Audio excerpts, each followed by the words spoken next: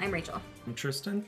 And welcome to the Nitty Gritty Podcast. Today is Monday, so that means it's another Marvel Monday. Today we'll be reviewing the second film in the Marvel Cinematic Universe, and that is, of course, the 2008 film, The Incredible Hulk. So The Incredible Hulk is directed by Louis Leterrier and is written by Zach Penn, and it's starring Edward Norton as Bruce Banner, Liv Tyler as Betty Ross, Tim Roth as Emil Blonsky, William Hurt as General Thunderbolt Ross. Alright, so here at Nitty Gritty Reviews, we use a grid rating system to go through and talk about movies in a variety of different topics. We'll come up with a rating from 0 to 10 for each of the 10 subcategories, maybe give it a little extra credit, come up with the final rating. But before we jump into the grid, I just wanted to get a little bit of a discussion going. So I'll, just like with Iron Man, I'll ask you, when was the first time you saw this movie? Or how many times had you seen it before today? I had seen it twice. I remember watching it once, and then we watched it with a friend. That was the first time I had seen it. I didn't see it in theaters. I didn't... Oh, well then that must have been the first time I saw it. Did you see the, I think it was 2003, the Ang Lee? That one I did. Really? I've never seen that one either. What was your feelings of that one and going into this one? How, tell me about it. I watched the Ang Lee version, which is why, I think that's why I did not watch Iron Man or any other superhero movie. That was enough for me. Yeah. I haven't seen, well, I just said that. I haven't seen the Ang Lee one. I've heard it's very, very artistic and definitely a different, very stylized, very different, both for compared with the MCU and just with superhero movies. I mean, it's Ang Lee, so I guess that kind of gives me a general idea. Which is weird because the few movies of his that I've seen I've really liked, but then I'm like, Hulk? Really? I can't quite wrap my head around it. Like, I kind of want to see it, and I just haven't mustered the strength. Yeah, it takes a lot of willpower to watch a Hulk movie, I think. Like, I don't know, for me, there's no enthusiasm for this. It's all willpower to watch it. Or at least to start it. Hulk has a really big fan base, though, because that was going to be my next question.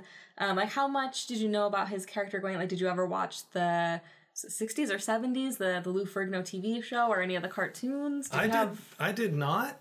I don't remember watching any of that, but, like, I knew Lou Ferrigno was the guy, and I knew the theme, actually. Like, I remember hearing the theme and seeing him walk around in his his purple shorts. Yeah. Well, that's fair. I mean, that gets referenced constantly. I mean, there's even an episode of Community where I think it's Jeff Winger is walking around. That's right. And yeah, it's got that song. Ryan Seacrest. Seacrest Hulk. Yep. Yeah, so I don't ever remember watching it, like the live action or the cartoon, but I think I knew it just from osmosis. Probably I've seen so many Simpsons references that I already know it all. Yeah. That's pretty much my experience too. I never saw the Lou Ferrigno show. I think I must have seen, well, no, I don't even think I saw the cartoon in passing. I definitely saw like some Justice League cartoons and some X-Men cartoons. I don't think the Hulk ever made an appearance in any of those. So I think maybe that's why I had such a hard time getting into the Hulk. Because it seems like maybe it's a franchise where, like, if you have a love for it as a child and then you go into it's like, oh, nostalgia. Like, I'm wondering how much is getting in touch with your inner child and right. Remembering, because even like I loved Scooby-Doo as a kid, and I can still, as an adult, I can watch the live action Scooby-Doo movies and still get a sense of nostalgia. Those movies are awful. I mean, I'm getting off on a completely separate sidetrack, but I'm wondering if that's maybe part of it. Because I just have a real hard time with the Hulk in ways that I obviously don't with other Marvel movies, even though I didn't have that familiarity with those either. Right. So I'm wondering if there's just something about the character that, like, you don't get into it as a kid, it loses something.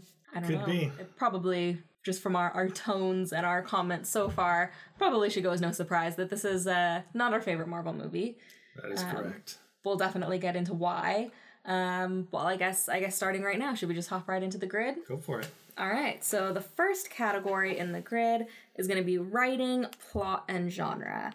And I'm going to admit, it was a little difficult for me to rate these categories because I kind of just kept zoning out. I had a hard time. My attention was not kept. I kind of thought the same thing. I had a hard time with a lot of these categories just because I didn't have anything to say. Yeah. There just didn't seem to be much to this movie. No, I mean, the plot structure seemed fine, but then it's like when I take a step back and it's like, okay, well, what happened in this movie? It's not much. Right. Like, there's really, I mean, there is a plot. I'm not going to go so far to say there isn't a plot, but it's pretty thin. It's pretty much just an excuse for Bruce Banner to Hulk out or whatever. Like, it's... Yeah, I guess Bruce Banner wanted to get this data so he could get the cure, and then, like, he got sidetracked with getting the girl, and then at the latter half, he got sidetracked by smashing a dude, and then he never actually... Well, I guess he got the cure in quotes, for those who can't see me, but it wore off, so... Like, what was this? The whole thing was for nothing anyways. Yeah. I mean, it's really... I don't know, we'll get more into this with character, I guess. But I mean, it was mostly his journey of self-acceptance, I guess, and learning to control the Hulk and become a superhero instead of a villain. Like, I think that's what they were trying to get at, and there's a root of that Maybe there. That's what they were trying for, yeah. Yeah, but there's really... Like, I think they really could have gone much, much farther with it and much more in depth and made it something more memorable, if nothing else. Because I think even for people who like this movie, I think a lot of people forget that it's even a part of the MCU. Especially because, I mean, a lot of this we'll get into with other categories, but obviously we have the recasting of Bruce Banner, which I think is a big reason why people forget that this is the MCU. Yeah. And it's so early, and I don't know, but it just doesn't have that same, it's just forgettable, I think, is what I'm trying to say. Yeah. One of the things I thought was really interesting was that the backstory happened during the opening credits. Yeah. Which is like the opposite of, well, first of all, that's not how it's done in any other movie I can think of, but it's the opposite of like the Batman movies, where every single Batman movie has the exact same origin story.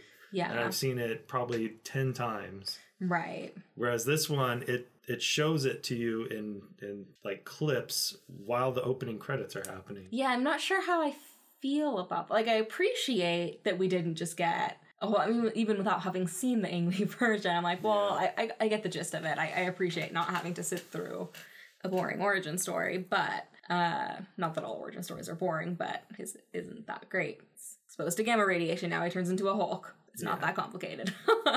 So I do like that we didn't go through that again, and yet it was so quick and so brushed to the side that I don't know.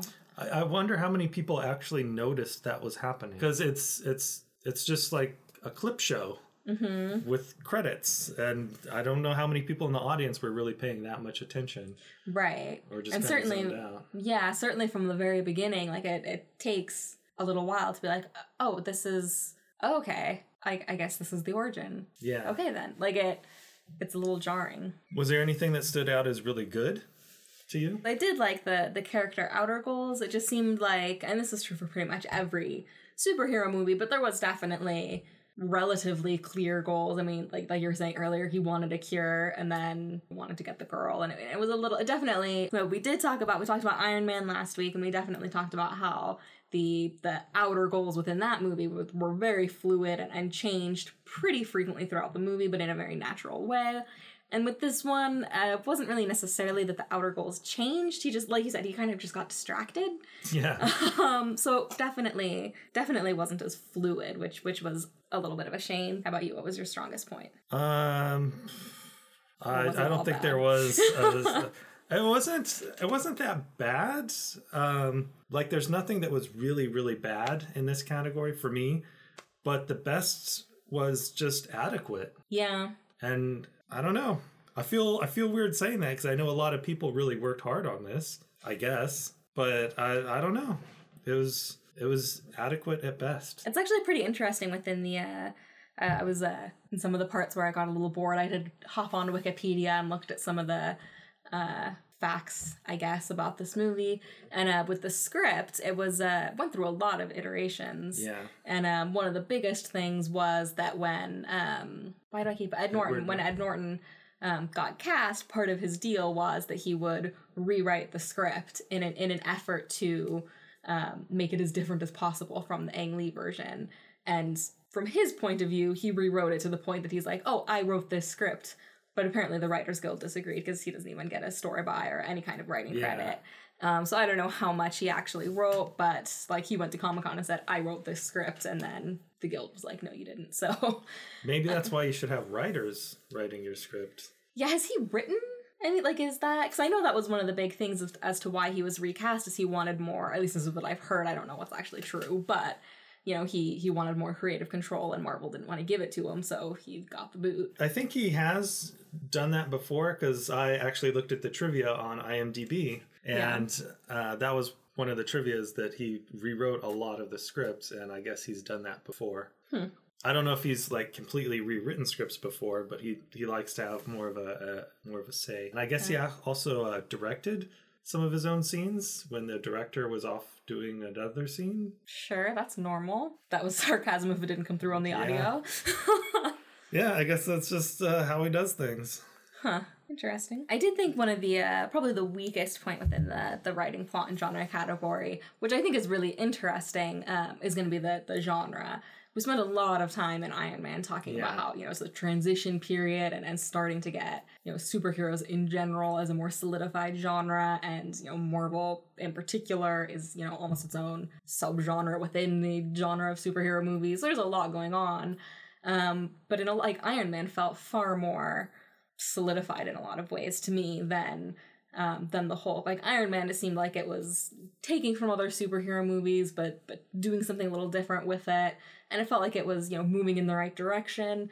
Whereas with the Incredible Hulk, it really felt just incredibly stereotypical. There were a lot of cliches, like even things like when what's her name, Betty Ross sees a glimpse of him and he runs into the alley, and then she goes into the alley and she's like, oh, I thought I saw him. Maybe I'm crazy. Yeah. Whatever. And I mean, it just, like, that scene just made me want to watch Deadpool, because there's the scene where they make fun of that trope in Deadpool.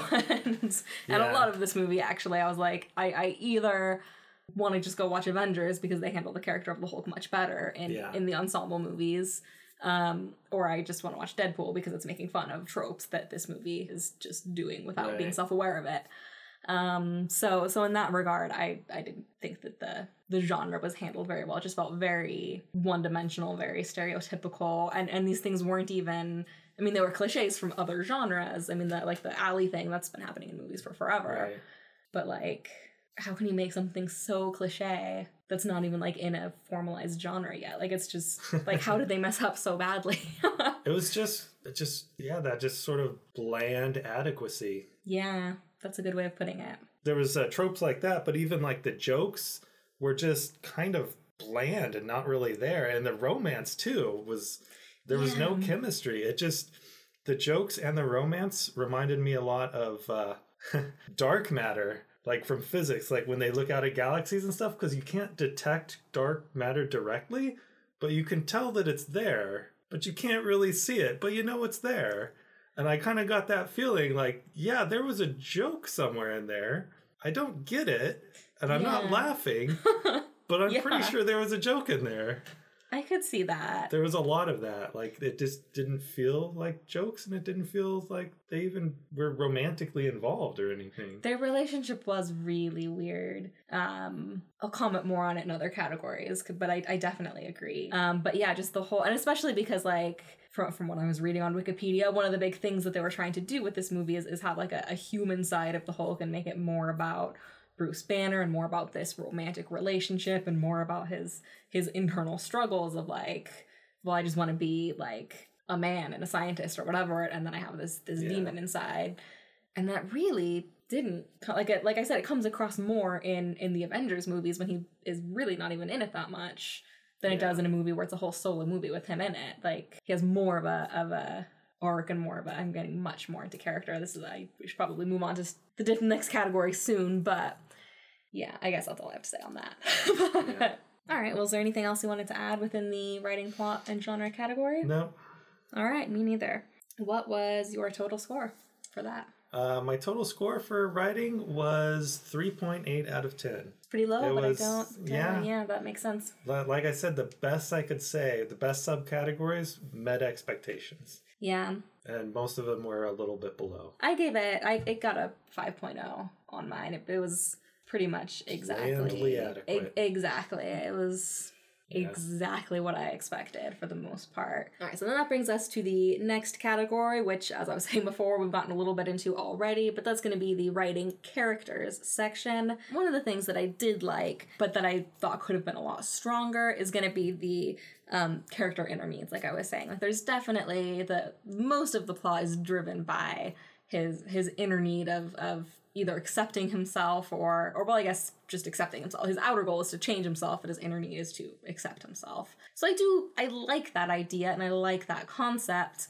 We're synonyms, but it fell really short. That, like, I didn't, that's still one of the higher subcategories within this, but it really could have, like, it should have been like an 8 or 9, and it got like a 6, because it could have been better. Yeah, I know that was his inner need, but it just didn't, I didn't see that very much, and does it matter? Did it matter at all? Did it make any difference? Did anything was... In the grand scheme of things, I would say it makes a difference. Because, I mean, we do see him at the end where he makes himself have an incident. That sounds like he wet his pants or something, but he makes himself turn into the Hulk, and it's like, oh, you can tell he has control over it. Which, I guess, really, I mean, I personally don't care one way or the other, but it does play into the Avengers and his role in other movies. But I think, I mean, you could easily, and I did go into Avengers without seeing the Hulk. Certainly all of Phase 1, aside from The Incredible Hulk, I had seen without missing anything. And then even most of Phase 2 I saw, and then, like, it really doesn't fill in any gaps. And there's even things like Betty Ross. He never mentions her. There's never, like, oh, I loved someone once and it ended badly, so now that's off the table. Like, nothing's ever mentioned. The only thing we get one in the first Avengers movie, there's one line where he says, like, oh, I put a gun in my mouth and the other guy spit the bullet out, or he says something like that. It's like, technically that is a reference to The Incredible Hulk, but it's a deleted scene. It's not even in the theatrical release. So, like, what difference does it even make? Yeah, there was an alternate, before they recut it, to have all the exposition in the opening credits, they had an opening scene that was the Hulk going to the top of a mountain and shooting himself, and then when you hear the gunshot, then the Hulk, like, runs down the mountain. And that was the original opening of the movie, and then they changed it because they had to fit the exposition in somehow. I'll get more into that in editing, but... so yeah, the only reference we get to anything that happened in this movie only happened for people who bought the DVD and happened to see that extra... Like, it's not even... Like, is that even in canon if it's a deleted thing? Like... I think the general, or whatever he is in, like, one brief scene in the Avengers or something. Does he come back? I think so. But other than that, there's nothing happens from this movie. And there's nothing. None of the characters, even the kooky stoner guy, scientist guy. They set him up to be... I had to look this up because I'm not familiar with the Hulk characters, but there's a villain, the leader, he calls himself. Very creative names in the Hulk series. But, like, they were setting him up, like, that's who that character was. Like, that was his identity before he became that. And then, like that, they were setting that up. And they did, I mean, to be fair, they were intending to make a sequel when they first made that. Like, they had every intention to make a Hulk 2. And then, they lost Ed Norton. And then Mark Ruffalo was really popular, but more so in an ensemble. And there's a lot of different reasons why we haven't seen the sequel. But yeah, so nothing really that we see in this movie matters in the grand scheme of things. And even I walked away before the end credits. Was there an end credit scene? Nope. Okay. There was, like, a before the credits scene. Yeah, there was the scene with Tony Stark, which even that, like, it has him going to the General? I don't know. The dad. He goes to him and he's like, Papa Army. Yeah, him. And he's like, oh, like, there's an initiative. We're getting people together. And it's like, in later movies, Tony Stark has no interest in this. He has to be, like, forced into the Avengers because he doesn't want anything to do with it. Like, why was he... Like, even that moment where we have a character that's like, oh, hey, cool. Like, it had to have been, like, an after fact of, like, oh, we can pull this into the MCU. Let's figure... Because originally it was supposed to be a loose sequel, whatever that means, to the Ang Lee one. And it was going to be Universal. It wasn't going to be the Marvel Cinematic Universe, and then Universal waited too long and lost their contract, so Marvel picked it up, and then they were like, okay, let's fit it in, we can make this work. So it was like an afterthought to make it an MCU movie, which is probably why it doesn't seem to have much importance. Like, it really just got that character so they could put him in Avengers, you know? So in that way, it serves its purpose just fine. I don't know, like, even that end scene, it was like, I couldn't get Samuel L. Jackson. That would have made so much more sense. That would have. Was there anything that stood out as really good or really bad for acting for characters? I mean, nothing that we haven't really talked about already. I thought the weakest point was the character arcs. I mean, like we said, like there was something there where it's like, oh, he has to go from wanting to get rid of the Hulk to embracing the Hulk, but it was just... I mean, technically, in the last 5 seconds, he changed his mind, I guess. Exactly, yeah. We have a point A and we have a point B, but there's not really an arc connecting the two. No.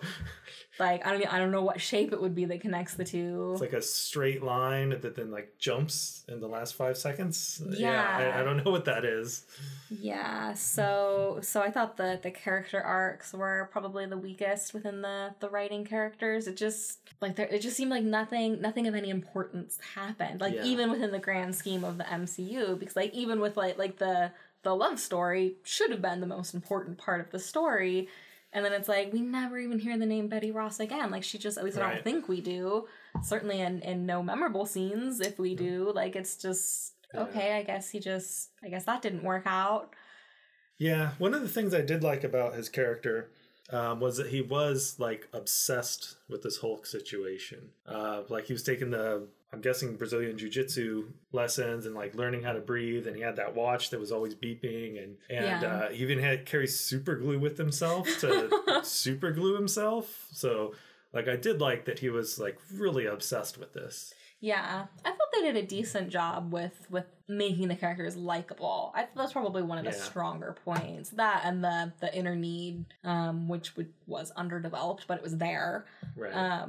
But I did think, I mean, he was a fairly likable character, and you want things to go well for him. I didn't really think anyone else was very likable. I couldn't stand Betty Ross. I already forgot her. I don't remember her. I just watched this movie. Just finished 20 minutes ago, and I already, bland. Yeah. All right. Well, is there anything else you would like to add for the writing characters category? Nope. Okay, so my overall score is very similar to the writing, plot, and genre. I gave it a 4.5 out of 10. It was pretty meh. Yeah, I got the same score, 3.8. All right. It's all 3s and 5s. Seems about right. Below expectations. All right, so that's going to bring us to the next category of the grid, which is going to be acting and casting. This one I thought was better than some of the other categories. I did really like Ed Norton. I keep calling him Ed, like we're friends. Edward Norton. Like I thought he did a really good job of, but I don't know. I say that and then I'm like, but I still just didn't care, and I don't know how much of that is the writing and how much. I think it's mostly the writing though. Like, because he did a good job. Like, he's a great actor. I like him. But he also wrote it. That's thing. True. Is it acting or is it writing? Well, the actor did the writing, so. True.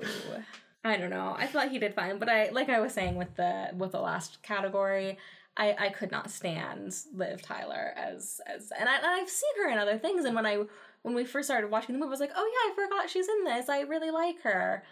And then once we started watching it, I was like, is she like this in everything she's in? How long has it been since I've seen her in something? Because this is bad. She like whisper talks the entire time. Yeah, it's like she's trying to do like a Jackie Kennedy or something. Like, here's your towels. Good night. I'll see you later. It's so weird. And I guess that's her thing. I mean... Well, I've seen it too, but it left no impact on me. Lord of the Rings, did she have that same? I think so, but she's like this. She's like a fairy, right? You just elf? annoyed Is she everyone. An elf? Yeah, she's like an elf princess royalty, which would kind of make sense to sound like Jackie. But it worked in that movie. In this movie, it's just kind of weird. And there were just so many awkward moments, like that scene. I don't know what she was bringing him clothes or something, or maybe it was a towel. And she's just like awkwardly standing in the doorway, and they're just like it didn't seem like sexual tension. It seemed like they wanted to hit each other and were like restraining themselves. Like it was so awkward, and they're just, and I mean, it was supposed to be like, oh, estranged lovers and they haven't seen each other in a long time, and he's got this dark past and they have to keep their, like, that was the intent, but it just came across as like, it's taking everything I have not to yell and hit you right now, so let's just stand here awkwardly like statues and whisper talk and whatever. Like, it was just there was no, like you said, no chemistry. It was awkward and unmemorable. Like, I mean, like you said, like, now that the movie's over, it's like what scenes were they even in together? I remember that awkward scene and the weird cave scene where Hulk was afraid of a thunderstorm. Like, what was that? Threw a rock at it. It was. I have nothing of interest to say about this category. Did you think, was there anything, I'll take your question and turn it back on you, anything that you thought was good? 3s and 5s for every subcategory. Even Ed Norton, he didn't get any extra points? No, he was all right. I've seen him in a few other things. Like, he was really good in Fight Club. I really liked that. Classic. And that was like an action-y movie. Yeah. And it was thoughtful, and he played like a boring business dude. So, like, he can do interesting things and be in interesting movies. I just didn't. I don't know why, but it just didn't. Yeah. And it's hard to say how much of it is like that specific thing, like that specific acting, or just overall this movie is so bland that it just sort of colors my opinion of everything else. Yeah. And even a lot of things like with the casting just seemed off. Like Ty Burrell is a serious like military guy. Like, and I feel like I've seen him play serious roles before. Like, obviously I know him most from Modern Family, which had not come out at this point. Right. Actually, now that I'm thinking, well, maybe it. That show's been on for like 20 years or something. It sure seems like it. Maybe it had been on. I don't know. But I mean that's true. He does play someone kind of goofy, but then the goofy scientist, Mr. Blue or whatever, he plays a character on Kimmy Schmidt, which is like over the top, absurd, goofy as well. So it's like all of these people have gone on to do things comedy. Like things that are not at all how they're portrayed here. Right. And I almost wonder, like, because this is, I just now thought of this actually, like, because this is an earlier comic book movie, if it was like, because there was definitely, like, I remember when comic book movies first started to get really big, and there was this very like oh, comic books are for like kids, and especially like young boys, like right. Like it wasn't even like even though they were all rated PG-13, like it was just this idea of like, oh, like 10 to 12-year-old boys is the ideal audience, and luckily that's not, like, the studios didn't go with that, they knew better. But I think a lot of people, you know, when it was first coming to the forefront or whatever, like I think that was the idea. So maybe like casting more silly or more comedic actors was a way of making it feel almost cartoony or I don't know. But it didn't even have any like childish jokes or anything. Like no. Iron Man 1 had like some goofy scenes and like some slapstick comedy,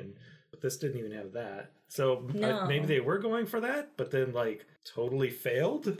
Yeah. I don't know. I'm not sure. Yeah, it definitely does not have the Hallmark Marvel humor, which I really think... Yeah, I think that takes a while for it to... Yeah, I really think that came with Avengers and with Joss Whedon. I think he helped a lot with getting the right balance of action and humor. But we'll see. It's been a long time since I've seen Iron Man 2. I think I've only seen... Like, there's still a lot in Phase 1, so maybe it comes in more subtly than I am remembering.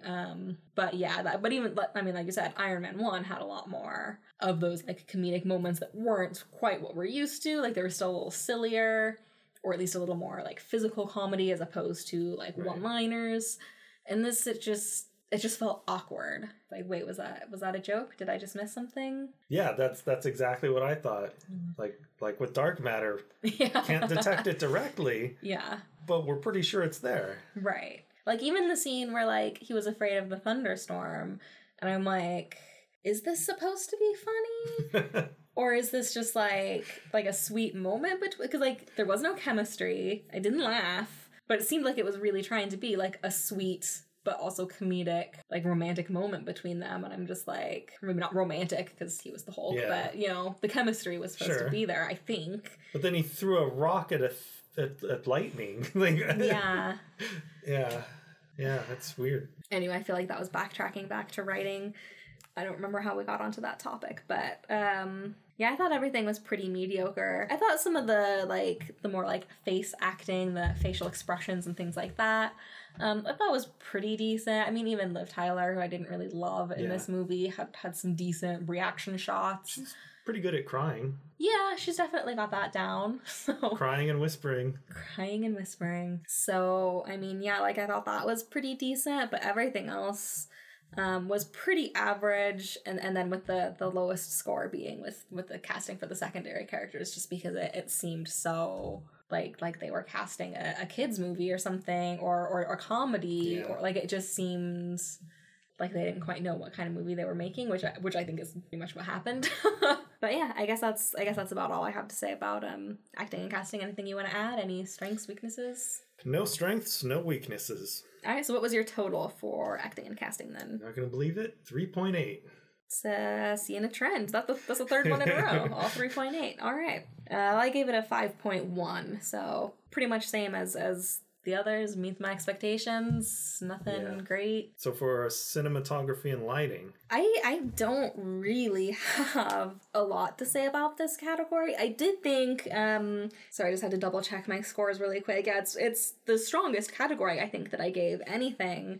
So I mean, everything looked good. Everything met my expectations for what a big budget Hollywood movie should look like. I mean, I thought everything looked good. It was another, again, I think I talked about this a lot in Iron Man, so I'm not going to really rehash it, and it's not even lighting, but I don't know where else to talk about it, but it was definitely, it had that film look. It was filmed on 35mm film instead of digital, which isn't really a pro or a con, and isn't really related to lighting, but it is something that I noticed and something that sets it apart from most other Marvel movies, so that was interesting. And I mean, I thought everything looked nice. It just, I don't know, nothing really to talk about, but it was one of the stronger categories. Yeah, same for me. This is the strongest category for me as well. I don't really have anything to say other than I did notice a few times, or a few things. One is that when we first see the Hulk, we don't see him all at once. We see little glimpses here and there, and it's sort of I don't know, I guess that's scary in its own way, is that we don't see him. And then when we do, he's kind of stepping out of the shadows, and pretty classic standard stuff. The parts that should be shadows were shadows, and the parts that should be lit were lit. Yeah. That's about all I got to say for cinematography and lighting. That sounds about right. I did like the, coming out of the shadows. It was similar to Iron Man in that way. Except it was badass when Iron Man did it. Well, yeah. I don't know why.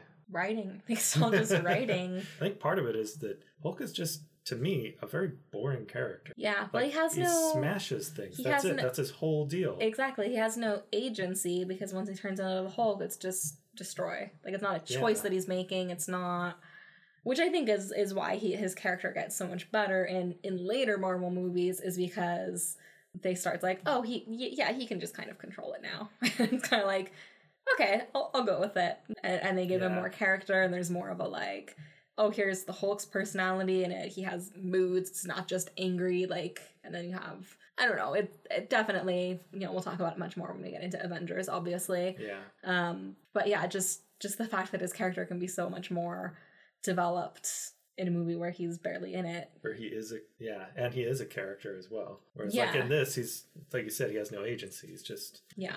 Sorry, that's not cinematography or lighting related. No, it's all good. It's never too late to go back until we give our final scores. All right, so it sounds like neither of us really have too much to say about lighting. Is there anything you wanted to add, or just everything looked good? It was there. It was serviceable, to use your word. That's pretty much my feelings too. I gave it a 6.4 out of 10, which does exceed my expectations. I thought it looked nice, and I thought it did a good job of setting mood, looking good. It exceeded my expectations for what I remember this movie was, and for action movies in general. There's nothing really to say. Yeah, I got a 5.0 for me. All right. That's your strongest point? Or your strongest category? That is correct. Wow. All right, so that's going to bring us to the next category, which is cinematography camera work. And this one, usually I have a lot to say in this category. I certainly had a lot to say with Iron Man in this category.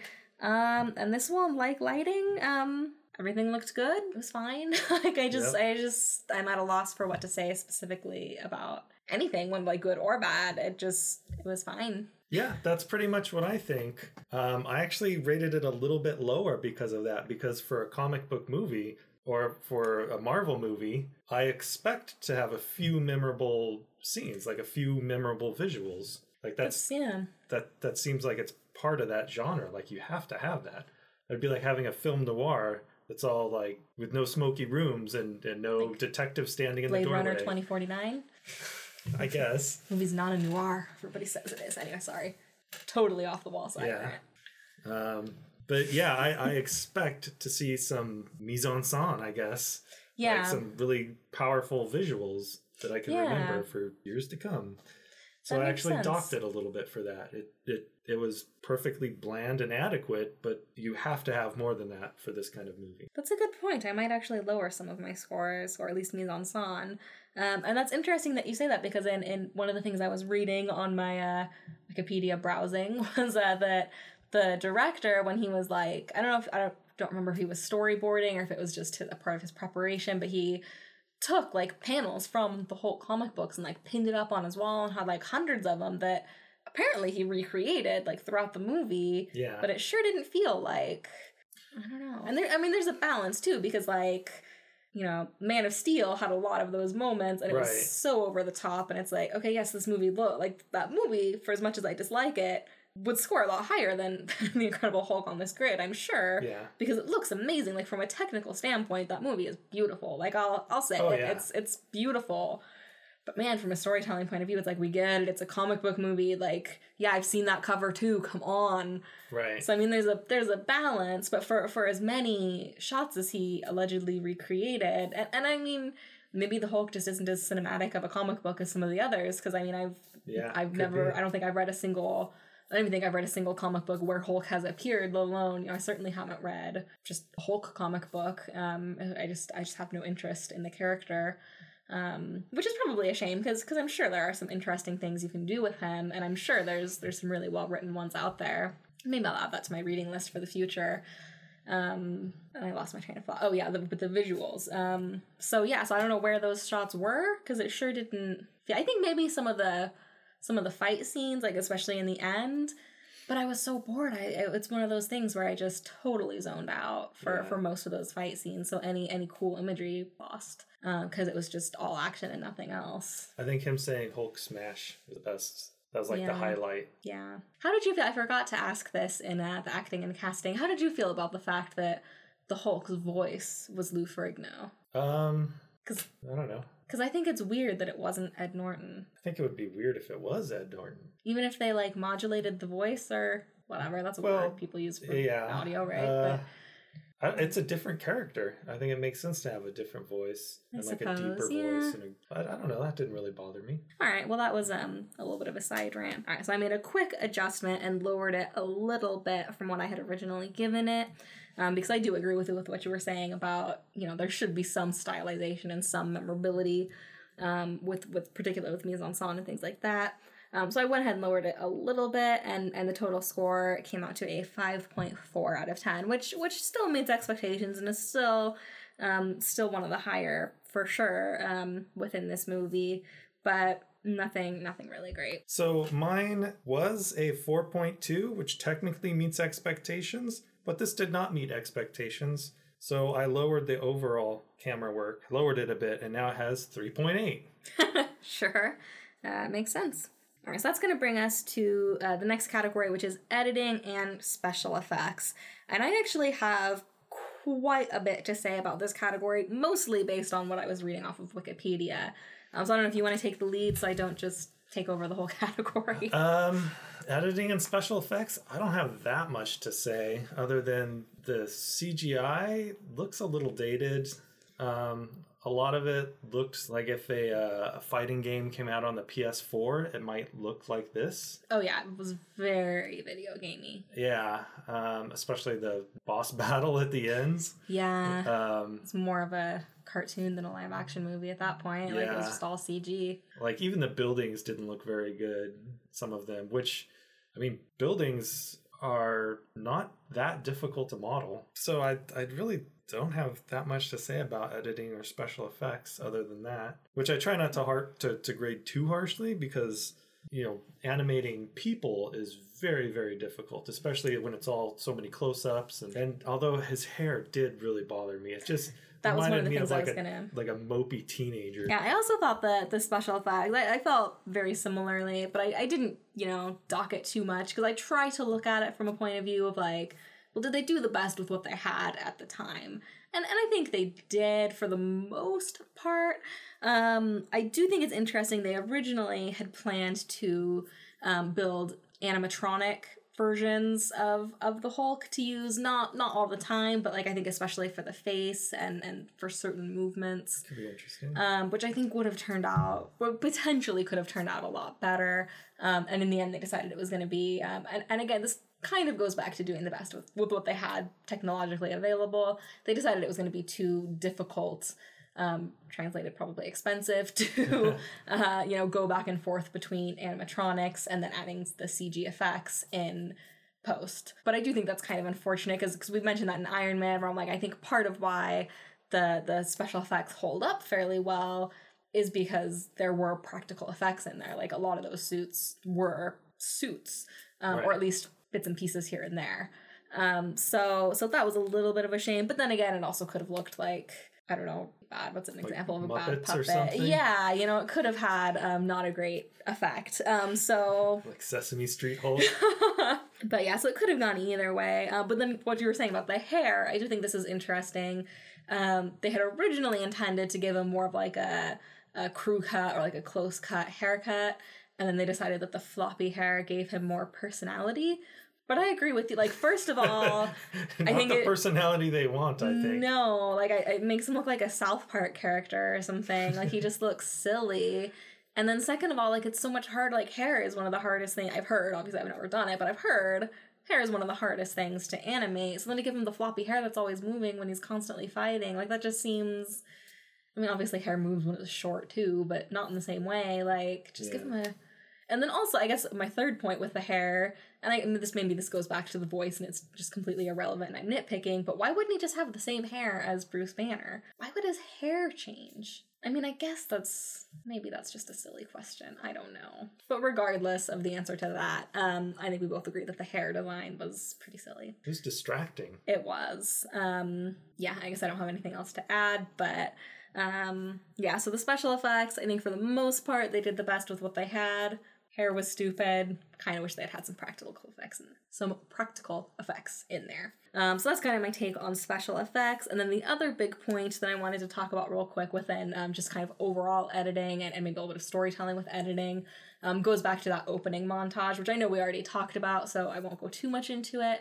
But I guess originally they had 30 minutes or so of his origin story interspersed in flashbacks throughout the movie. So you get, 5 minutes scene here, 5 minutes scene there. And then they showed it to a test audience, and they're like, we already saw this in 2003 with Ang Lee's movie, and they just didn't care. So then they're like, okay, let's scrap the original opening scene we had. Let's just make this the opening credits, and bam. So they took 30 minutes, cut it down, put it over the credits. So I wanted to ask the question of, do you think that helped the story, or do you think it would have been a better story if we had seen some of those origin stories, even though it would be essentially replicating what some audiences, not me, had already seen? Well, I mean, I never really followed comic books or anything, and I didn't know about the Hulk, and yet I knew his origin story just because I live here in the United States. Yeah. So I think you could get away with doing very little. Yeah. It's a mad scientist, experiment, gamma rays, Hulk. There you go. Yeah. That you could do that. You could just have me say that sitting in front of a camera. There you go. Here's the movie. Fair enough. I don't think you need 30 minutes. All right. Do you think it would have been better, just throwing out random hypotheticals then, like if they had maybe halfway through the movie flashback to just have a 5-minute scene, or do you think just opening credits? Do you think that was the best possible way to do it? They did flashback. They flashed back, I don't remember when it was in the movie, but they flashed back to the scene where he's sitting in the chair and Liv Tyler is on the other side of the glass. Oh, well, just for 2 seconds. Yeah. And they showed that exact same clip in the They did. opening credits. It was just so, I think that they just showed it again so that we could see, like, look how playful and charming he was back then, and the Hulk changed him. He doesn't wink anymore. Yeah. Like, it was just, like, reiterating. I have no idea why they did that. It seemed kind of weird, because, like you said, we already saw that. Yeah. And they already decided that we're going to skip the origin story. We're not going to waste time with that. So I don't know if it would have, I don't think it would have been better. They didn't need it. And something that I noticed as well is that I don't think they had any montages. Which they count the opening credits, but yeah. Yeah, which they relied a lot on in Iron Man, but they had no montages. That's a plus. Yeah. Extra credit, no montages. How did you feel about just one more quick thing about editing. How did you feel about the pace of the movie overall? It was all right. I think that the love story there wasn't enough chemistry or something. So every single one of those scenes just felt like it was a little long and just didn't have enough energy or something. Yeah. Well, they got repetitive because there was no energy. Yeah. So we just it's like, I think at one point, like, we'd gone from that awkward scene I was talking about where, like, she gives them the towels and they're just, like, standing in a doorway. And then, like, the very next scene, they're just standing and being awkward again. And you're like, didn't we just see this scene? Yeah. Like, it was just a lot I think there were a lot of, like, 30-40 second scenes where it's like we've already seen that. Yeah. Maybe they should have just done a montage. Yeah. Maybe that would have been better. I don't know. But it felt like they focused too much on that and there just wasn't anything to focus on. Yeah. That's my take. Enough. All right. I thought the pace was fine. I was just curious. I mean, I did think there were definitely times when it lost my interest, but I don't think it was the pace's fault. It was more the writing. Like, it was the pacing, but within writing, not editing. Like, it was just action scenes happening, and I'm like, I don't really care who wins or who loses, and I don't really care what, the fight scene. Yeah, like, especially at the end, it's just like, I have no stake in this. Like, why do I care? I don't care is the answer, but so I was just wondering if that played a part in pace for you at all, because I still gave it a 5 out of 10 for pace. Even though I was a little bored throughout, because I thought it was mostly the writing instead of the editing. But it probably could have been, those fight scenes probably could have been cut down. Anyway, yeah, the one at the end, definitely. And something that kind of bothered me about that, the ending one, I don't know if that's the right word, but something that stood out is I don't know why Hulk was able to defeat the other guy. The other guy was stronger and faster and smarter, and, like, usually it's, the good guy outsmarts the bad guy, or relies on friendship and teamwork or something, or some sort of clue that was placed earlier on in the story, or some sort of fatal flaw or weakness. But for some reason, Hulk was stronger, I guess. I don't know. That's a good point. There was no... I'll be honest, I zoned out and didn't even realize, like, what was happening, and then all of a sudden, like, I snapped back in when Betty Ross is like, no, don't! I'm like, wait, what's happening? What is she telling him not to do? Oh, he's like got him in a headlock and is going to kill him, and for some reason she wants him to stop. Okay, I'm caught up. That was weird too. Like, are you not paying attention? All right. Well, is there anything else you wanted to add about editing and special effects? No, nothing to add. Me neither. My total for editing was a 4.0, the lowest so far. Wow. It's almost as low as most of my categories. Yeah, true. Very true. I gave it a 4.6. All right, so that brings us to our next category, which is going to be sound. And this one, I don't think I have too much to say about it, but I think you might have some strong feelings based on a comment you made. I do. All right, do you want to lead us in? Sure. One thing I noticed is that there were no songs at all in this movie. Yeah. Not a single one. Yeah. Even the score was largely absent, it seemed. And definitely, I mean, there's no soundtrack. There just isn't. Yeah, there's no... Well, I'll get back to that. There was no songs, not even, like, background songs, like on a radio or something. Yeah. Like, there was just nothing. I did like the, what do they call it? The Lonely Song, or what is it? The original Hulk theme song. I thought that was actually used. That was a nice treat. It was used effectively, and it could have been a much cheesier moment. And I think maybe they were trying for, like, I thought it was one of those humor things where I was like, is this trying to be funny? Because usually, like, so far removed from the TV show, because, like, I've never seen the TV show, and I've only ever seen that song used, like, in Family Guy or The Simpsons, or I want to say Arrested Development maybe used it once, Community, like all these comedies that are like parodying it. So when I, like, it's hard for me not to be like, oh, is this like a little tongue-in-cheek joke, or are we like really supposed to feel bad for it? Yeah, I wasn't sure if it was like a spoof or like a wink, like a nod to the audience. Like, hey, remember when you saw this show? Yeah. We remember it too. I think it was mostly that, which is fine, but... I don't know, I started off this kind of being like, I really liked when they did that, and now I'm like, it was fine. Yeah. But yeah, that was pretty much the most notable thing within music that I heard. Yeah. So yeah, I remember that, and I noticed that was pretty neat. Nice. I like that. Appreciated that. There was no songs that stood out. The score itself, nothing stood out to me. There was no like inspirational music, like nothing really cool or badass or awesome. I didn't notice any like theme that they repeated throughout it. No. It felt like they had like generic sad music, generic romance music, generic fight music. And then they just sort of, almost like the person filmed or recorded this music with no idea what the script was and without seeing it.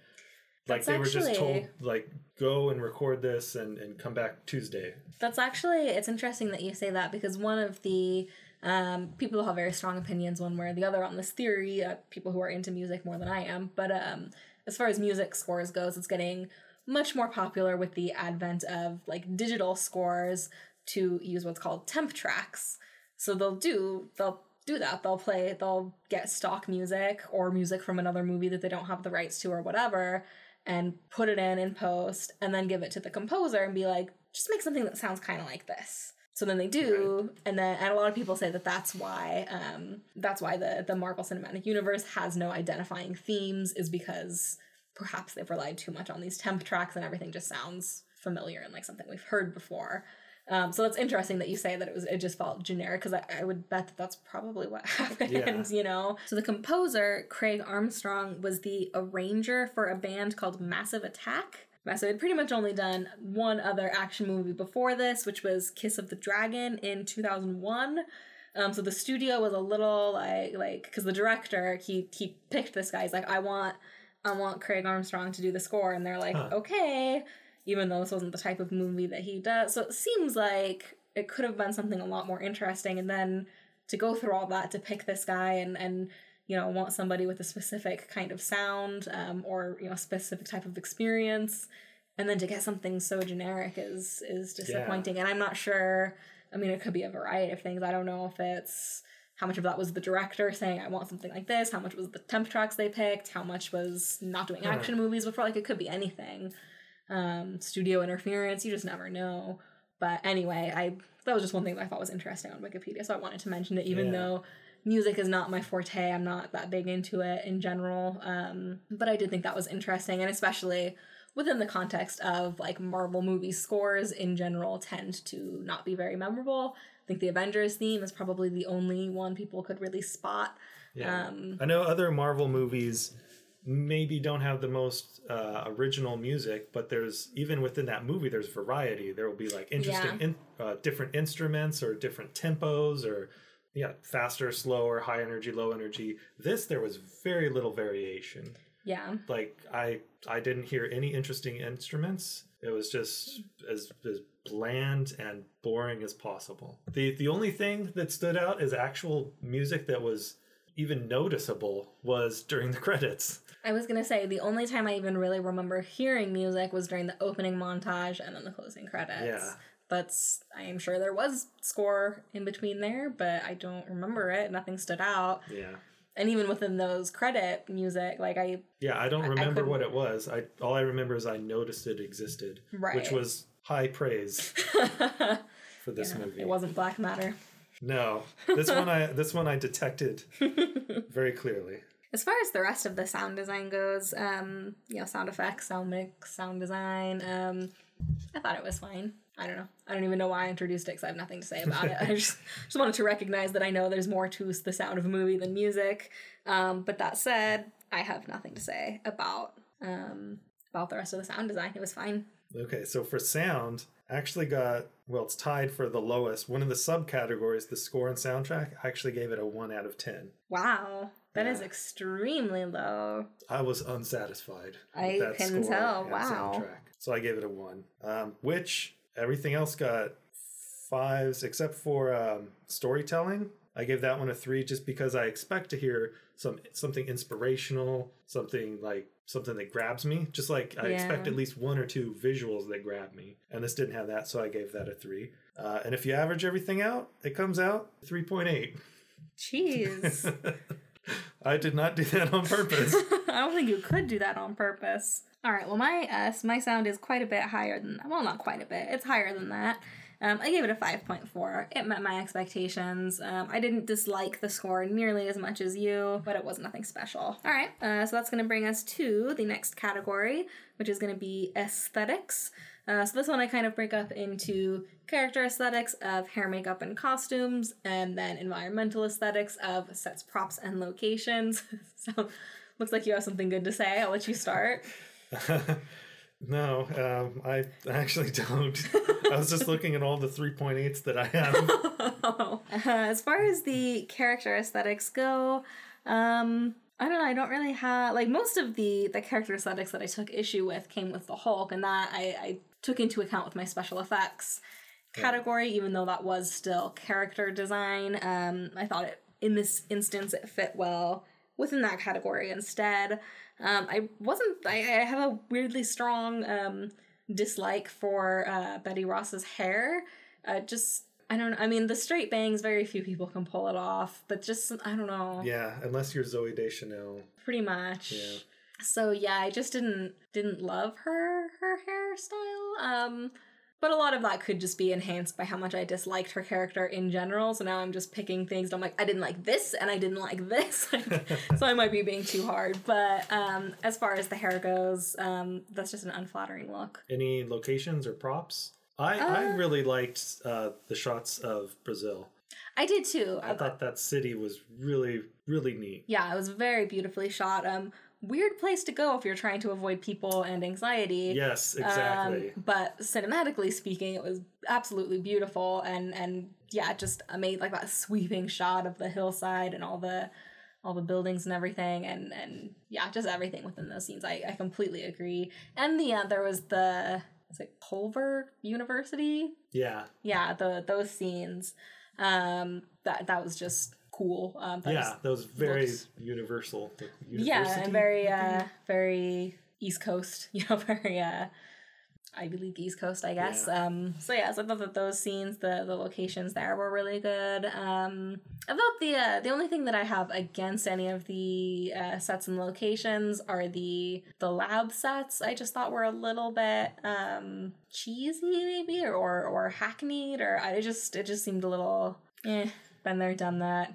Yeah, scientist-y, strap you to a chair. It just, nothing that made me knock the score down too much, but definitely something that I was kind of like, it was a little uninspired. Yeah, like they reused props from the original Star Trek or something. Yeah. I kind of got the same feeling. And I think I was reading on Wikipedia, at least, like that chair thing that he's sitting in, like in those flashbacks before he turns into the Hulk, or before he gets the gamma radiation, that was taken, like, directly out of the TV show with Lou Ferrigno. Okay. So I do appreciate that. Like, it's very much so the same thing. Like, that's cool. I love callbacks. I love references. I love homages. Like, I love it all. Even though I haven't seen the show, like, I can still appreciate that. But that said, technology between the 70s or 80s or whatever. I keep changing decades. I started the 60s, now I'm in 80s. I have no idea when that show was. But regardless, even if it was the 90s, technology has changed a lot, between then and 2008. So they could have upgraded it a little bit, like kept that same basic design and made it look a little bit more technologically advanced. Sure. So that was something I was a little bit torn on, where I didn't love it, but I appreciate the reference. But I feel like there could have been a better middle ground there.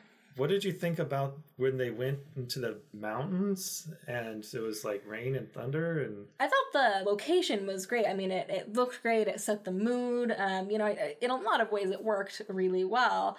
I already voiced my issues as far as the chemistry between them and the writing and all that within that scene. But look-wise, I did really like it. That said, where were they? Like, it was right. Like, I don't know how they got from like an East Coast New England city to like I mean, they have forests and stuff there, but it was weird. It didn't seem to fit. I thought the same thing. I guess it's similar to Iron Man when we were talking about the final battle in that weird Area 16 room. Yeah. And like, well, it really sets the mood and everything, but like, what is this place? That's where they get the chains wet. As you do. Yeah, I really don't have too much else to say within this category. I mean, everything was pretty, now I just want to use your word. It was serviceable. That's about all I have to say. Me too. So my overall score for aesthetics was 4.6, which technically meets expectations, which sounds about right. Fair enough. All right, so my total for aesthetics came to a 5.3. All right, so then that brings us to the next category, which is a pretty interesting one for this movie, and that's going to be impact on film. So this one is divided up into 3 subcategories. We've got critical impact, audience cult impact, and historical inspirational impact. So for me, the way I did this one, I'm not sure how you did it, but for critical impact, I just went to Metacritic, and I'll be honest, I was expecting it to be pretty low, and it was a 6.1. Out of 10? Out of 10. So I gave the critical impact a 6 out of 10 just based on that score, which, I mean, I really thought it was going to be between a 3 and a 4 probably. Yeah. So I was surprised that it got so high. And then audience cult impact, I did a similar thing. I looked at about 4 different websites that have audience scores. There was Rotten Tomatoes. There's the Metacritic has an audience score.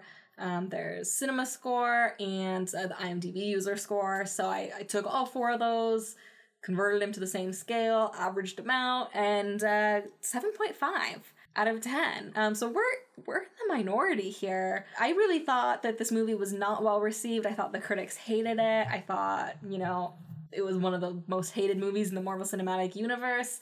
And apparently I was just projecting my own feelings onto the entire fan base. Because it doesn't even show up in a lot of people's like bottom 5 of Marvel movies. What? Yeah, people like it a lot more than I thought. So I gave it a 7.5 for audience and cult impact. But then that said, I still only gave it a 2 for historical and inspirational impact. And pretty much the only reason I even gave it those 2 is because it's within the Marvel Cinematic Universe, which has impact. Because I really, even for people who liked it, I mean, like I was saying earlier, I think a lot of people forget it's even in the MCU. It's not one. It didn't spawn a bunch of sequels. It didn't. Right. There's a lot of reasons why it just isn't that impactful within the grand scheme of things. It's not going to make a mark on film history, even within like special effects. It didn't do anything new for the time. It did actually, one thing I read on Wikipedia, this would be one area that in fact, I think I'll maybe bump it up to a 3 out of 10 now that I'm thinking about it. It was the first Hollywood movie to get like an environmental stamp at the end. Because when they went to Toronto to film, they worked like with the local government and really tried to like reduce their impact on the environment to the point that they got like approved as being a low impact film, I guess, as far as environment. So and that helps them with the historical impact category. Having no impact on the environment increases their cinematic impact. Yeah, it does. I know. It was just funny that I know. So I'm gonna give it a 2.5 out of 10 for historical inspirational impact. I'll give it a little bump for the environmental seal. So those were my 3 scores, which averaged out to a 5.33 out of 10. So still pretty average. Would have been much higher than expected, except for that historical inspirational impact, because I just don't think it has much. Yeah. Okay, that sounds interesting.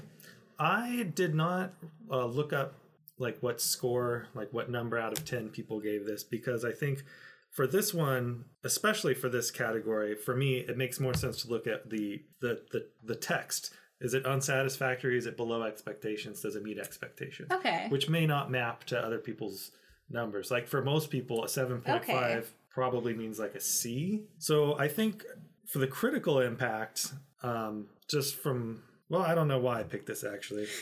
I thought I had a reason. I gave it a 5.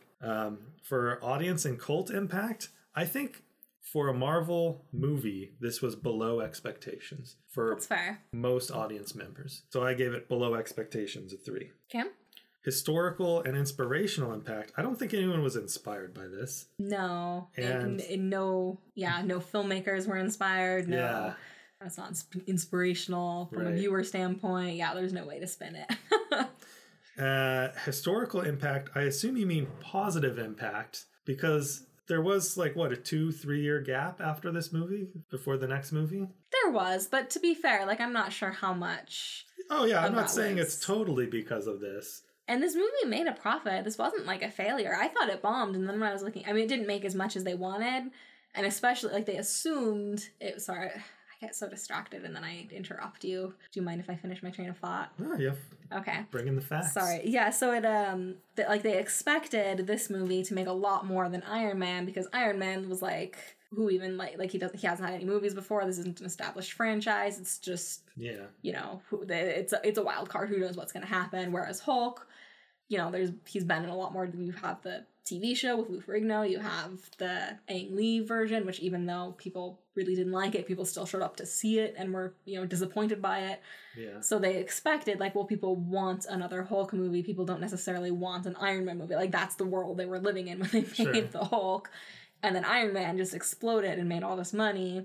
And then the Hulk, like, made a profit, but it wasn't a huge one. So it kind of, like, it basically just flipped what they thought was going to happen. Like, they assumed Iron Man would, like, barely break even and Hulk would make a huge profit, and it was the opposite. So I don't know how much of that played into their overall schedule, or, you know... Yeah. I don't know, because I don't know how far after, like, the first Iron Man did they announce Iron Man 2, and when did it get a release date? I have no idea. I also thought, I forgot to mention this earlier, I had originally thought that the Hulk came out, like, 2 or 3 months after Iron Man. It was like a month. Oh, wow. Yeah, Iron Man came out May 2nd, and the Incredible Hulk came out, like, June 8th or something like that, early June. So it was, like, just over a month. I don't know. It's a weird way of spacing it, but... I mean, I think it's just the way it worked out, because I get so distracted, and then I just keep going. I'll wrap it up real quick, but, and now I lost my train of thought. I think we got, like, the sequel to Ang Lee's Hulk was supposed to come out in, like, 2005 or 6, and then, like I was saying earlier, Universal, like, you know, dropped the ball or whatever on getting the sequel out in time, and their contract expired, so then the MCU was able to, or the Marvel Studios was able to step in and be like, okay, yoink, we're gonna make that instead. So then I think instead of making it the first MCU movie, they just kind of made it the second, but they had, you know, it was already in the works for quite a while. So I think it was just ready to go. So like, okay, we'll do Iron Man and then we'll do this right back to back. Just to get it off their plate. Exactly. And pretty much just to make sure Universal didn't get the rights back. You know, it was just to be like, okay, we're gonna, you know, we gotta make it because we gotta get the rights to this character so that he can be in Avengers. Like, that was really the point of this movie, was to make sure the Hulk could be in the Avengers. Yeah. So it served its purpose in that regard.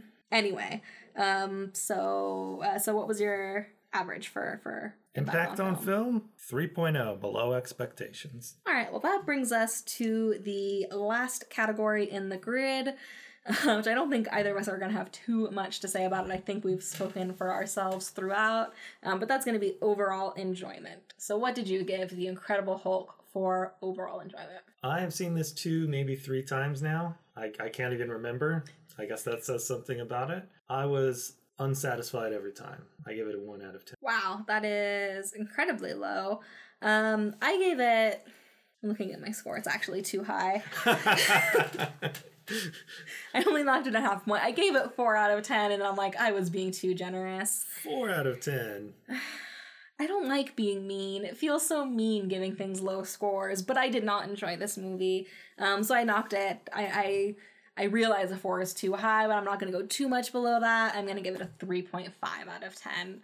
It's definitely below expectations, especially for a Marvel movie, and especially after coming from Iron Man, which I really like, even though it has some issues and some things we don't like. It's enjoyable still, and it's really, like, the thing about Iron Man, I'll try not to reiterate what we've already said in that review too much, and if you haven't listened to it, please check it out.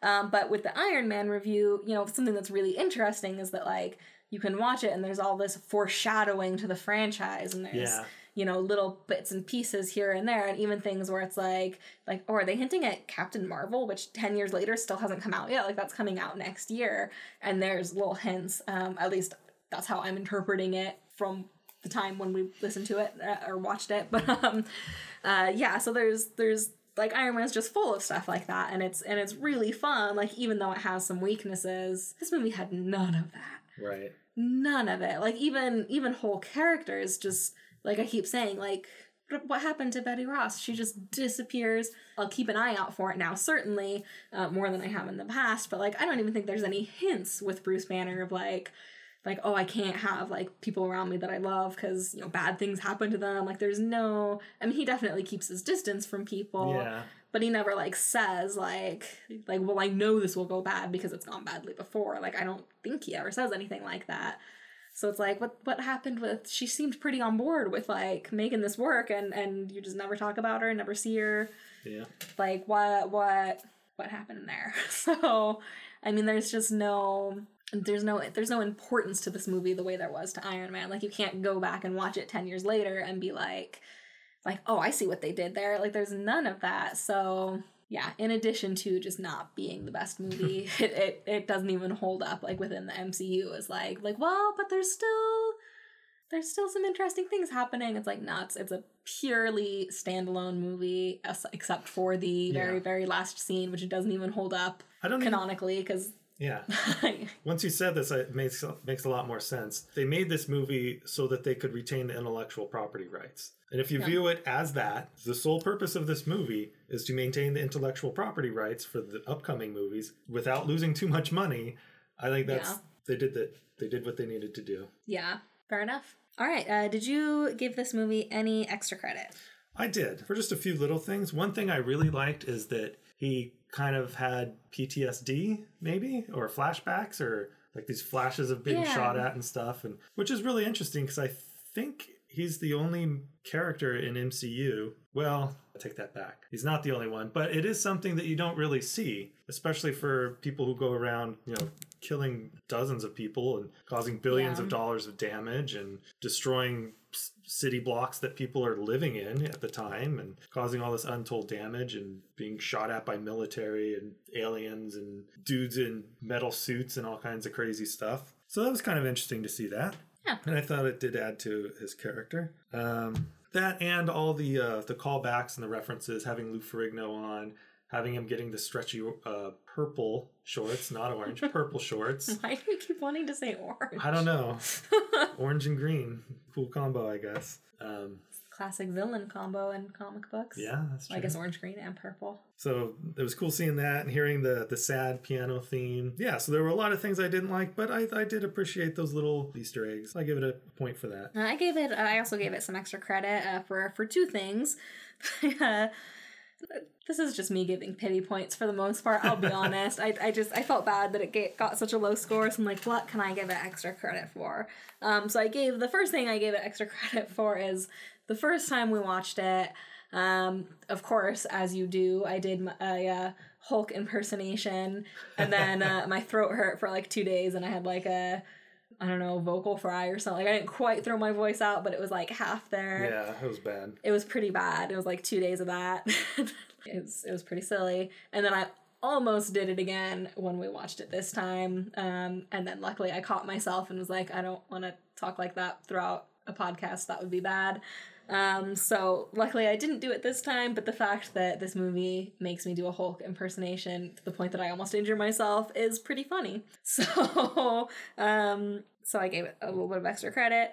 And then the other one, this is, honestly, I should have taken away points for this, which I kind of did because I kind of mentioned it within the genre. But this movie does make me want to watch other movies that do similar things in much better ways. Like I mentioned with that alleyway scene where I was like, well, now I just want to watch Deadpool because, like, they take these tropes that are present in superhero movies and make fun of it and are very self-aware, whereas this movie is one of the sources of what they're making fun of. And then also, like, just wanting to watch the Avengers because I'm like I know they can do the Hulk right. Like his character is decent in Avengers, and even like Thor Ragnarok, like I thought that was like a fun buddy buddy comedy, like that dynamic. So, I mean, he works great in an ensemble, and I would probably see, I mean, if there was a Hulk solo movie with Mark Ruffalo, I would probably see it. I don't know that it would be good, but I would probably see it. So like they can do the character right, and this movie makes me want to be like, well, now I just want to get to Avengers faster because I want to see him with other characters. And now that they've made 20 movies? Almost. I think Infinity War is 19. Yeah. Well, and then Ant-Man and the Wasp is like 2 months away. They could probably do it now. They could. I think they might still be having some issues with Universal. I think that's one of the reasons they haven't done it. I mean, it gets pretty boring with all the details, but from what I could gather on Wikipedia, the ultimate source, of course, but it seemed like Universal would still have distribution rights. So, like, Marvel Studios could still make the movie, but then Universal would get a portion of stuff. Like, I think there's still something weird. Yeah. So I think that's the main reason we have not seen one in the last couple of years. But yeah, like, if they made it, which I'm sure eventually, I mean, for crying out loud, they're now going to have, like, now Spider-Man's in the MCU. Nobody thought that would ever happen because of the whole Sony Marvel thing. So I'm sure if they can make that happen, Disney will probably just buy Universal in a couple years. Sure. But yeah, so I gave it a little bit of extra credit just for reminding me of movies that do it right, which shouldn't be, like, that's a pretty ridiculous reason. Like, I admit that's silly to give extra credit for being so bad at something that I want to watch a different movie, but oh well, I have no defense for it. It's a pity point, but it's only half point for each of those two things. So your total extra credit was, what, half a point? It came out to 1 point. I gave extra credit for two things, and then I halved it because otherwise it gets too overpowering because I give extra credit points out like candy. Yeah. I almost gave this, I don't know if this is allowable on the grid, I almost gave it -5 points of extra credit, which is not I don't think it's allowable, but just because I saw the total score and it just doesn't seem quite right. I mean, if you really wanted to do it, I probably couldn't stop you, but I don't think it's in the spirit of the grid. That's what I figured. All right, so then I want to get into our total scores, and then I want to ask you a couple questions about the future of the Hulk, which I think we've mostly already covered, but just a few things to wrap up this discussion. But before we do that, so what was your overall score that you think was too high? Overall score was 38. Whoa, that is low. Which is divided by 10? 3.8. 3.8. There you go. Yeah, see? There's something about that. Which, I mean, that's below expectations, which seems right. What did you give it? I gave it a 50.93, which seems exactly right for me. Because, I mean, 50 out of 100, it's meets expectations by not being overly awful overall, but certainly not doing anything great. It's pretty much, what was that phrase you kept using? The blandly adequate? Yeah, it's pretty much a perfect 50. It's half credit, I guess. And blandly adequate sounds about right. So I'm not surprised by that. I think it's probably almost without a doubt going to be the lowest rated movie within the MCU. I can't imagine there's going to be another that gets lower. Yeah. Maybe not. Maybe there'll be one that surprises me that sneaks in a little lower. But certainly as far as overall enjoyment goes, this is definitely the black sheep of the family, as far as I'm concerned. Because I typically really love pretty much... I mean, there have been a few Marvel movies that definitely aren't as great as others, but I think this is the only one that I can definitively say I do not like this movie. I mean, it's not universally awful as far as the technical stuff goes. It does some things okay. But as far as storytelling goes, it's boring. It's pointless, I think, is the biggest thing. Like, I agree. It's pointless. But enough about that, I guess. So before we wrap this up, so where do you see... obviously, we've seen Infinity War, but because that's still in theaters while we're recording this, and it's still so new, we're not gonna talk about that at all. But as far as, like, up to Thor Ragnarok, I don't know, just what are your thoughts about how the character has developed and where you think he's going to go next? Do you think he'll ever get a solo movie? I know that was a lot of questions thrown at me at once. Well, it's hard to make him worse. So they did make him better by recasting Mark Ruffalo, who I think is really good at this. Yeah. There's just something about his demeanor. Well, I don't want to talk about it too much because we'll get to it when we get to it. But I agree, though. Yeah, because usually, like, with Iron Man, we were talking about how, like, Tony Stark is Iron Man. It's like, well, who else could play him? It's like, well, of course we say that, like, because he was cast as him. But this is an interesting case where it is that, like, well, who else could play him? It's like, well, Mark Ruffalo, and he does it 10 times better. Yeah.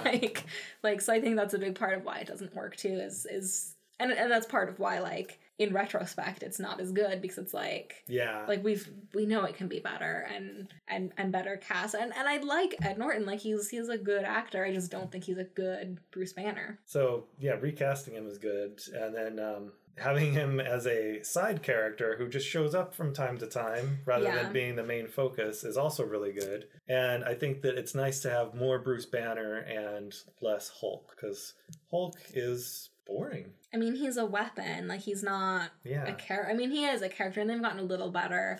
They do make that better, Yeah, particularly by, like, Ragnarok, when we see, you know, a lot more of Hulk as opposed to Bruce Banner. Like, we start to see more personality between the two. Like you said, we'll get to it when we get to it, but I agree, like, more Bruce Banner is better. I think that's what they did so well in Avengers. It's like, you really don't see the Hulk for quite a while in that movie, and it's much more about, like, they don't need him for the Hulk, they need him for, you know, his knowledge on gamma radiation. Right.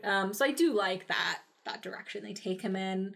And I don't know, I mean, like I said before, I kind of think if they ever did a solo Hulk movie, it'd have to be like Ragnarok was a Thor movie, but he was also a big character. Like, it wasn't a solo movie. He was the main character. Exactly. So they could do that. Have Bruce Banner as the main character, but still have support from Tony Stark. Or I could see, like, him and S.H.I.E.L.D. like have Black Widow, have Hawkeye, although is Hawkeye retired now? I don't know. He kind of comes and goes as he pleases, but you know, have some S.H.I.E.L.D. agents. Would be interesting. I don't know. Yeah. All right. Well, it seems like that's about all we have to say. Is there anything else you want to add about either this movie specifically or the character in general, or predictions, musings? I think this will be the lowest rated rewatch. Yeah, I think it's going to be for both. For you especially. That's 38, man. This was below expectations. I mean, it's fair. I don't judge you for it. I get it. All right. Well, then it seems like that is about it. So we will be back next week on Monday for another Marvel Monday. We'll be reviewing a much better movie, but one that I still don't remember that much about for as many times as I've seen it. But that's going to be Iron Man 2, the third movie in the Marvel Cinematic Universe. So stay tuned for that. Be sure to subscribe to the Nitty Gritty podcast. And if you're so inclined and would like to find out how you can help support Gritty Films and the Nitty Gritty podcast, be sure to check out our Patreon page over at patreon.com/grittyfilms. And that's Gritty Films, spelled GRIDDY films.